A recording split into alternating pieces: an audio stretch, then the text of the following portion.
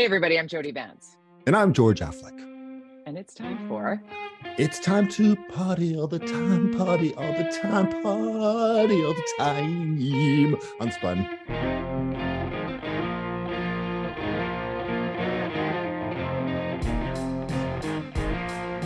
I was just imagining this was a beer. It's actually a bubbly. Bubbly. Delicious. It's bubbly. It's a blackberry bubbly. But you could put vodka in this and take it down to the beach and hide your beverage. Or in 2023, you could actually just take your White Claw or your Nude or your Strongbow or your beer or bottle of wine with dinner, George. With the kids hanging out. I'm sorry, are you referring to Park Board here, which is they've made a decision to open them up, the beaches fine or the parks to drinking, but not really, and it's still confusing sometimes. As usual. So you know what's not confusing at the Park Board right now? What's that? Apparently, how much money they have to spend on a comms person. Did you see this? I saw it. Yeah, they're posting 130,000 or something cap. 134,000 and change. I saw Justin McElroy post. So all the reporters who are making about half that. You want to do it? Yeah. Should we do it? Oh my god! Yeah, we do a job share on that one. Do it as a contract for 80,000. Yeah, no, it's interesting. Well, you got to admit, being the comms person for Park Board in the last, say, 10 years would have been a nightmare. But with that incompetence of management and administrator and the politicians, like, who'd want that job? I can guarantee that I would have made them even more angry as the comms person, because I would listen. And and then I go out and be like, "Yeah, this is dumb, isn't it?" Yeah. Just between you and me, reporter X. Yeah. Boo. Okay, but I just wanted to. Can I pat you on the back here for a second, because you were saying always how many podcasts are we in here on UnSpun? How many have we done? What it 216, 217, I don't know, 18, I don't know, some 200 plus 216, I think. Years. You've been saying 5 years. Yeah. Yeah, 5 years. People have been drinking in parks forever. Just allow it, and then focus on the people who are troublemakers. Because the troublemakers have also, you're so smart, George. You're smart. It's just like, it's common sense. Come on. It's like, seriously, dudes. I don't get it. It's just ridiculous. You go anywhere in Europe, nobody could care less. And if you're going to be such a tight asses about drinking in our parks, and allow the private sector to start opening up places for you to drink and patios and things across everywhere. Our city. I've talked about Jericho, like that giant parking lot almost as you head up towards UBC. Like, can we not do something there? I mean, it's a parking lot. You could easily put in a row of beautiful studios, and we don't have enough places to drink that are paid along our waterfronts in the city. Park Board, because they don't allow it. And now they're being still uptight about, okay, if you're not going to let me go to a restaurant in your parks because they don't exist, then just loosen up, man. Come on. It's not a problem. It's not a problem. I think you have a multi-million-dollar idea right there. Can you imagine the revenue that could be made? And you're not going to be blocking anybody's views because it's Pacific Spirit Park up and behind there. If you just did a series of, you've been to the Jericho Sailing Center, right? That grill where you can sit on the patio there and look out above where you bring your boats to and from and store the boats down there, Jericho. Something along those same lines. Even put it on stilts. So when there's flooding, and you'd still have the same amount of parking. You'd make more money from the parking, because you have dig down one, have 2 levels of parking, above it beautiful studios and restaurants, and with the slightly high up so you can see over the embankment there, ocean view, open year round. Hey, why not put a pool down there too while you're at it, please? Thank you. Can we talk quickly about that? Because we got some mail. We got some mail. Speaking of Park Board, because Kit's Pool is opening this week. You got mail. Great movie. It was referenced in Ted Lasso. I felt so vindicated for people who bug me about loving that movie. Sorry, I digress. Kit's Pool opening this weekend, but you still got to book online. It makes me crazy. So I said that publicly, and then someone came back and they're like, they're going to need to book online when the new development is done down there. But what is it? The 5,000 rental units or 10,000 more people. Like there was some like, you're going to need to sign up for that pool. It's just the way it is. It's like more people. And I thought, are you telling me not putting any facilities in those residential units for people to swim in, anyways? Okay. So that's the reason. I'm gobsmacked, honestly. Yeah. Restricting it more is the way to do it. It was fine for my entire life. Pre-COVID, I'm 55 years old. I'm double nickels. For my entire life, And I've you can lived here. kick and you can stretch. I can and kick you and can stretch. kick.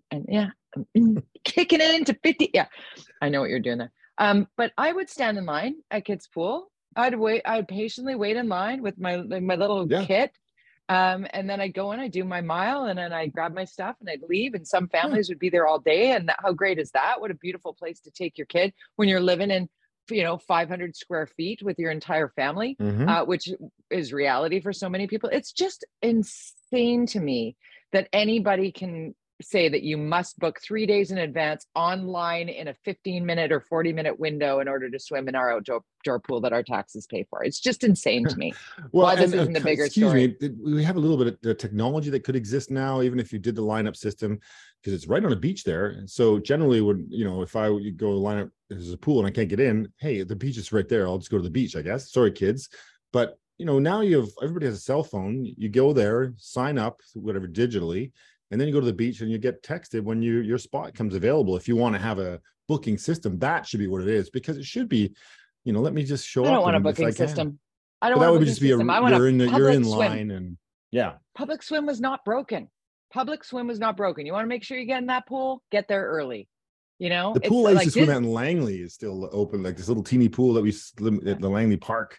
And it's still the same pool. It's literally the size of it's like teeny. And it was like it's still the same pool, and you just same process. Just go show up. Disneyland has it figured out. Millions of people go to Disneyland, so this density argument is BS. Speaking of density, also we said this: just build more pools, please. Can we? How about that? Can you just? As you say, how about we keep this pool open year round? There is no reason to not keep this pool open. In the ocean when people are swimming in January? Clearly, there's enough people out there willing to throw themselves in the water in January. I don't know. That's me. Not me, but that's you. Okay, so I'm going to give a trigger warning to the NIMBYs out there. Trigger warning. Okay. Been on the radio this week filling in for Jill Bennett, and I had the opportunity to speak to a bunch of people, but really pick the brain of Richard Zussman about this Housing Supply Act that was announced.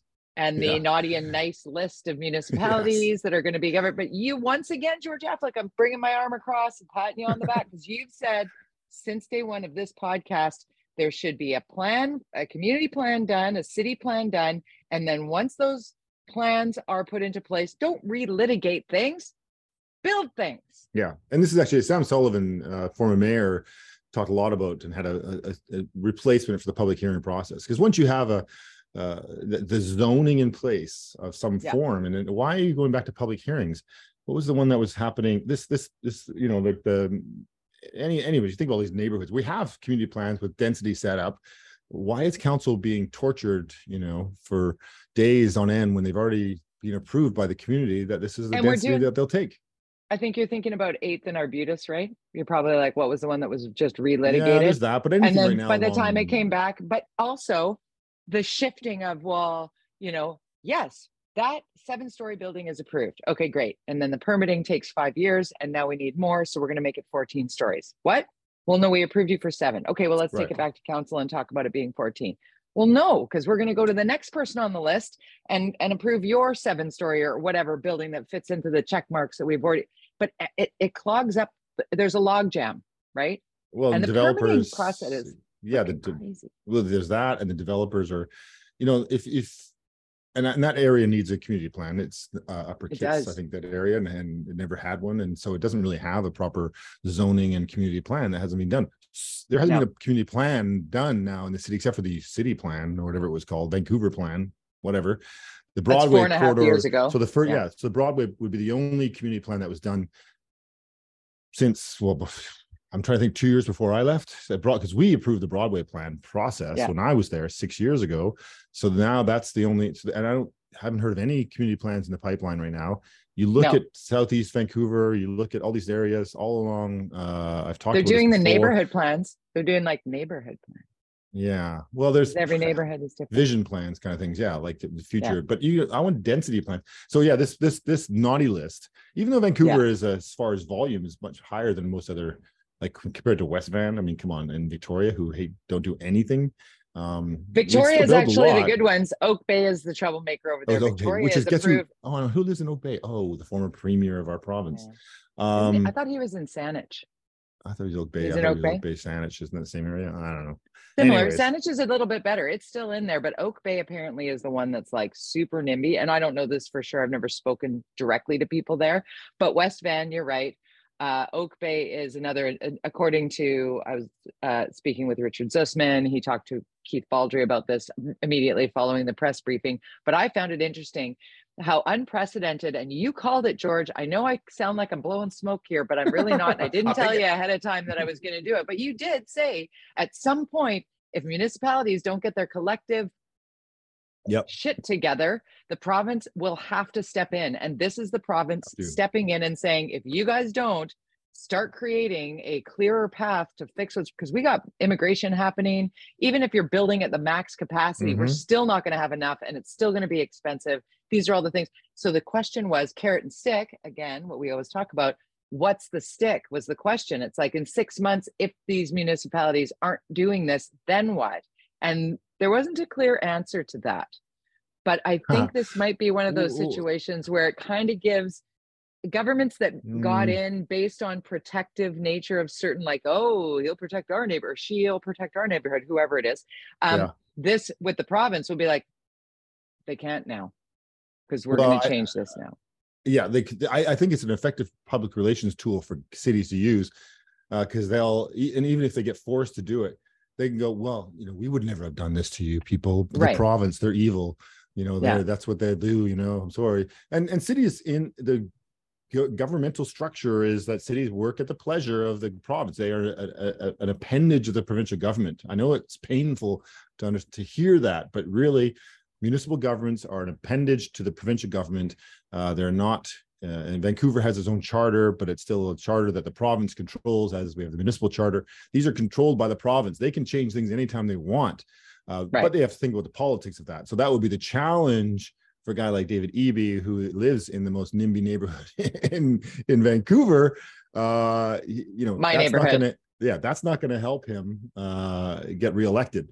Could lose him his election. So interesting though that this week this Vancouver government made an amendment to a staff report that Councillor Adrian Carr from the Green Party was very upset about, which was basically changing what was written about affordable housing, social housing, corny, to all housing needs to get built. Basically, I mean, this is really dumbing it down a lot, but basically saying we just need to build shit. We need to build housing.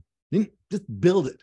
And because it doesn't matter if it's strata, it doesn't matter if it's just build more. And the market has that will determine a lot of that, because it's very effective right now. Building rental housing is a very lucrative business. But of course, government has to be involved in social housing. That's whether it's through tax incentives or through just funding it. That's their responsibility and their role. But don't stop private sector momentum, like we have been doing, certainly in Vancouver for 15 years now. We stopped private sector strata construction in favor of subsidized market rental housing that is fake subsidized. It's like literally the first renter gets a deal, and after that, and that's it. It goes from like $2,000 a month to $6,000 a month for the same apartment. Because guess what? We live in a market economy, and everybody. So let's just get our head around that. But also, governments need to take responsibility and build this social housing that is absolutely needed, that is not going to be built by the private sector unless there is a high incentive for them to do that. But one of the things that, guess what, you benefit from if you let the private sector do its thing and build market housing is you get more taxes, you get more people spending money, you create a more robust economy. The money comes in. You get neighborhoods back. You get neighborhoods back. But even if you pull it back from it being about money and taxes and government, it's like when Kitsilano was a predominantly rental community, when Lower Kits, right down near the beach, the slope up, that starts at Cornwall and works its numbers up to, call it 12th Avenue. Let's just that block of Kits between Burrard and McDonald, from Cornwall to 12th, that chunk. When that was predominantly rentals, when it was big old character homes that had 20 teenagers living in it, like that's I grew up in that. I know that you spent some time down there as well. Mhm.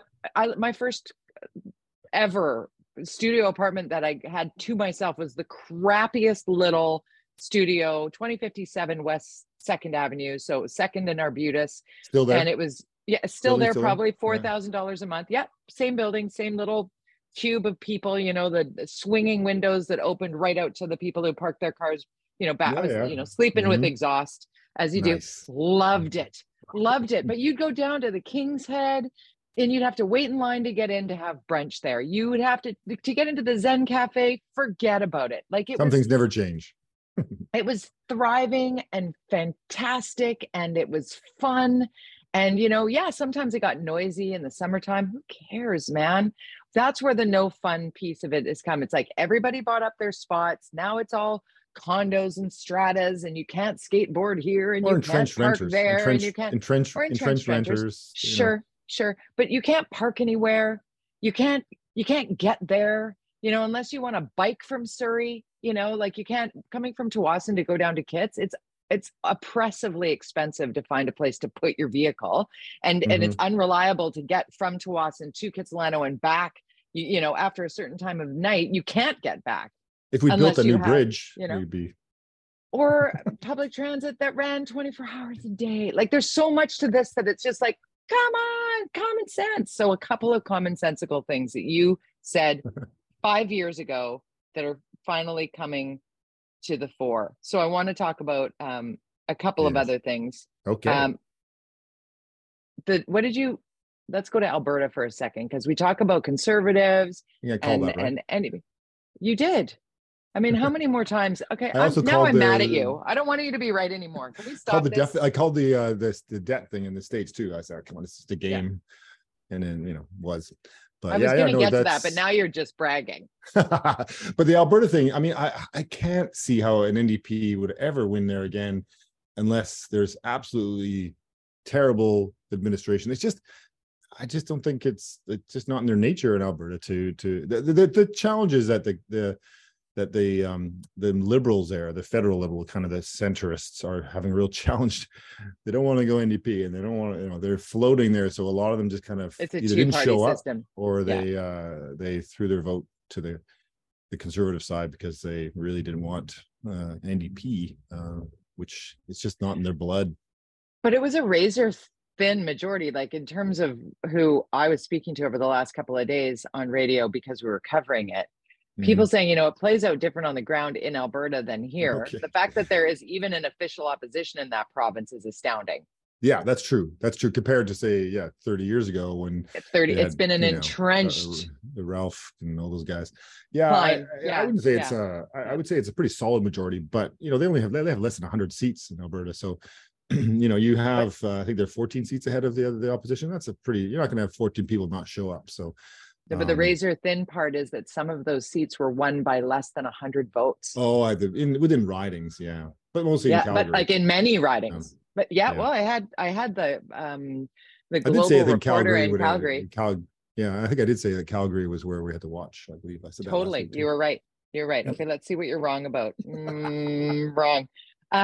What about this with Justin Trudeau? We're going federal now. It's speaking of the Liberals. Justin Trudeau. This is something you and I talked about. Like, this is where we're both right. We've said this, like, just hold the hearings. Write it down.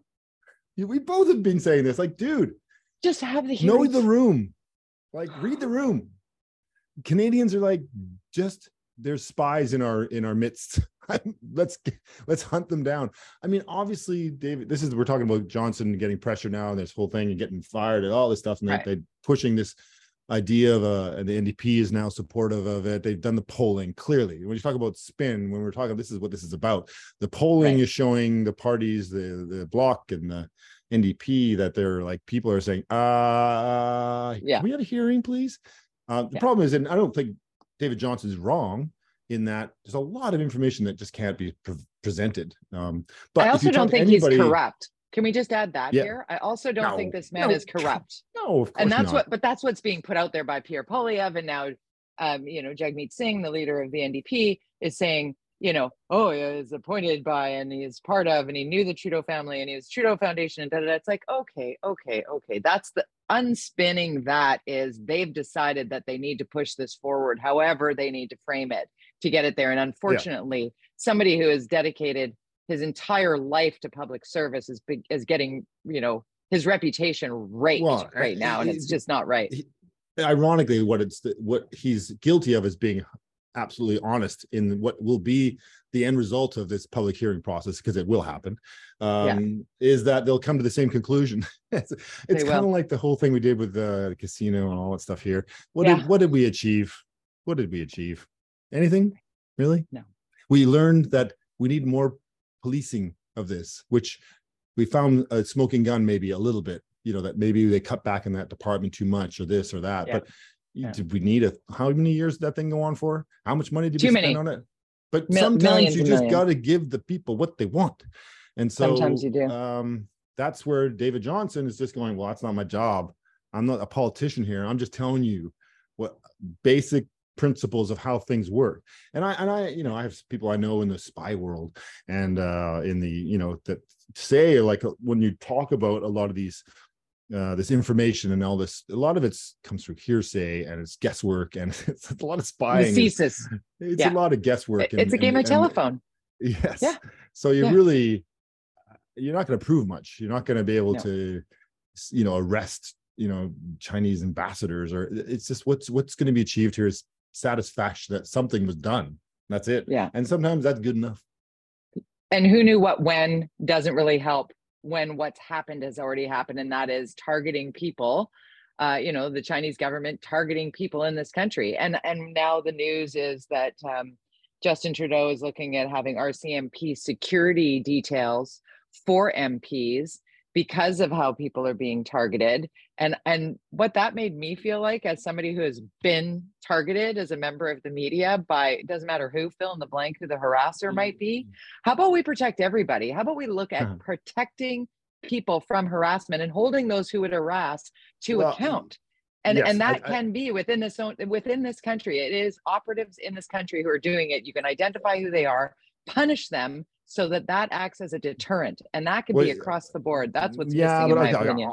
I'll speak from, I know that you have that experience, but as a politician, former politician, and have experienced intimidation and experienced 6 years ago, it's different, George. I'm going to be frank. I'm just different saying, now. The influence of what would be considered a spy network. I saw it. You could see it, and you know, you saw the mayor of Port Coquitlam, Brad. He's been talking about this for a long time. He was very vocal about that. What I think right now, the best outcome that's come from this is that there are more Brad Wests out there saying, there's a problem here. You had Jenny Kwan saying this week that she felt like she was being intimidated. What is intimidation, though, in politics is quite often more related to nefarious kind of creepy, scary shit. Like, we're talking people, you know, private investigators following you, taking pictures of you, trying to find stuff to blackmail you, or these are the kinds of things that are happening potentially. That's what's been happening. We know that this is the spy world. We know this exists. And the fact that politicians are willing now to come out and say that this is happening to them is a big step forward, I think, because it's scary to say those kinds of things, because on one hand, you don't think it's true when it's happening to you. You really, you know, and I had a few scenarios when I was in office. I'm thinking, is that what's happening there? And you kind of just push. That doesn't exist. Now we know it exists, and now politicians can come out and, without being embarrassed, to say, I think I was being followed. Oh, you're just paranoid. No, I'm being followed. These are things that are happening, and it was happening when I know it was, because I was followed, and I know. I think you missed my point a little bit, because there's nothing you're being paranoid about receiving death threats. Been on the receiving end of those, seen scientists, been copied in on scientists receiving those. And my point was, I think we are catching the tail of the comet on this. And we need to catch up. We need to catch up. Everybody deserves to be protected. Of course, you shouldn't be followed. Of course, you also shouldn't be doing anything you can be blackmailed for in politics. And there are people that are doing that. There are a lot of people covering their asses and tracks on things that they knew when and don't want to see come to light, for sure. People have used office for influence, for sure. that's the unspun of the fact of the matter, and that's what works against all the great people in politics. It's similar to media, people who would twist the narrative for their own benefit or for political gain or because of influence by anyone, whether it's corporate or internationals, makes the whole media look bad. Scientists who twist the data that they have to fit their narrative make it bad for all of it. It's like it's a bigger problem today because of the social media piece. And that leads me to the place that I hadn't even told you I wanted to go in this. I went to a dinner the other night at a mutual friend of ours, actually. Sandy Garasino had the team from McGill, who have Frances Haugen, the whistleblower from Facebook. Are you familiar with Frances? If you're not familiar with Frances Haugen, Haugen, look her up. She's written a book about this. She worked at Facebook. She worked at Meta. Oh, yeah, she knows she's seen behind the curtain, and she is like, guys, we are behind. I actually just quoted her with Catching the Tail of the Comet, because she's like, social media and big data right now, working in an ecosystem without checks and balances, is like big tobacco back in the day where the Marlboro Man was on the billboard and everybody was smoking cigarettes and they knew it caused cancer, but they didn't say anything. It's like seat belts in the automotive industry saying, when they started the campaign of not safe at any speed, they knew forever that cars were dangerous if you didn't buckle up. And so now we have seat belts, and now we have warning labels going on like down the end of a cigarette as of now in Canada. That's coming into play. And with social media, we have no checks and balances in the ecosystem or how your data is used or mined. It's changing and evolving. And there's so much we don't know, George. I think that's a big part of the difference between now, and she was referencing actually literally 6 years ago as when things changed. We're catching up to 6 years ago now. Well, there are a lot more restrictions, and actually interesting because our topic for the campaign university tomorrow, our first live Facebook, is how social media has changed for politicians and how it's actually much more difficult to do what you could do 4 years ago, especially on two of the platforms. So, hey, if you're interested, go to the Campaign University on Facebook and join and sign up to our, if you're into politics. It's really for wannabe politicians, not just for everybody. So, but we're talking about that because, and there are ways to, because it becomes challenging for really competent politicians to succeed if they can't advertise anymore. So we're going to talk Kareem was there. Kareem was there, and he brought that up. He brought up how you used to be able to reach the audience and how you have to pivot to try and do it because the algorithms work in a certain way that you have to kind of feed in on what gets clicks and likes and what sparks the anger, honestly. Frustration and anger. That's always worked in any medium. You can but the AI has shifted. Honestly, read Frances Haugen's book just to get a little taste of that, and go to Campaign University. With the platforms because I buy them all the time. But it's definitely a challenge. In fact, I did a huge launch this morning for a client, and there was one word, it's on Facebook, that was in the ad, that the ads got shut down. And you're like, oh, for God's sakes. And it was because the robots are telling us that this word didn't work, but it was not true. And so then you have to find a human at Facebook, which is not easy. And we have to reissue and put in a complaint. And we're talking, a lot of money on Facebook that we're spending. And it's very, very challenging sometimes because of the robots have taken over on Facebook and on the ad side. And on the content side, it's become more challenging. But Twitter, that's why Twitter has become much more interesting to watch. As much as people might hate Elon Musk, there's a lot, and you might say there's a lot more horribleness, but he did get rid of a lot of the bots. He's cracked down on the bots because and I know the bots were always attacking me when I was in office. It was a swarm. It was a swarm. Ridiculous. I mean, who is this person that it's not even a person. And and that's all stopped. And they're all saying the same thing. They were saying the same thing. It was almost like, But I will say that more and more recently, I'm going to say in the last 3 months, I have more people say to me, I follow you on Twitter. I know you on Twitter. I know because of what you put on Twitter. I'm like, wow, I do so many things. It's surprising to me that is what's garnering. I must be landing on people's feeds in a way. I think because your content is real, and I think you're being rewarded for that. And then you'll see my feed is changing quite a lot, where I'm not going to be talking so much about local politics and more about the kind of stuff I'll be talking about in this Campaign University thing, more about, like, you look at my post today, there's some promotional ones, but there's also some content rich ones, and it's really focused on, you know, and so we'll see. It'll be interesting to watch my algorithm change on my Twitter feed over the next several months to see how it changes. We need your Twitter feed. We need your address. You're at George _Affleck. George _Affleck. I'm at Jody Vance, Jody with a Y, at Jody Vance on Twitter and Instagram.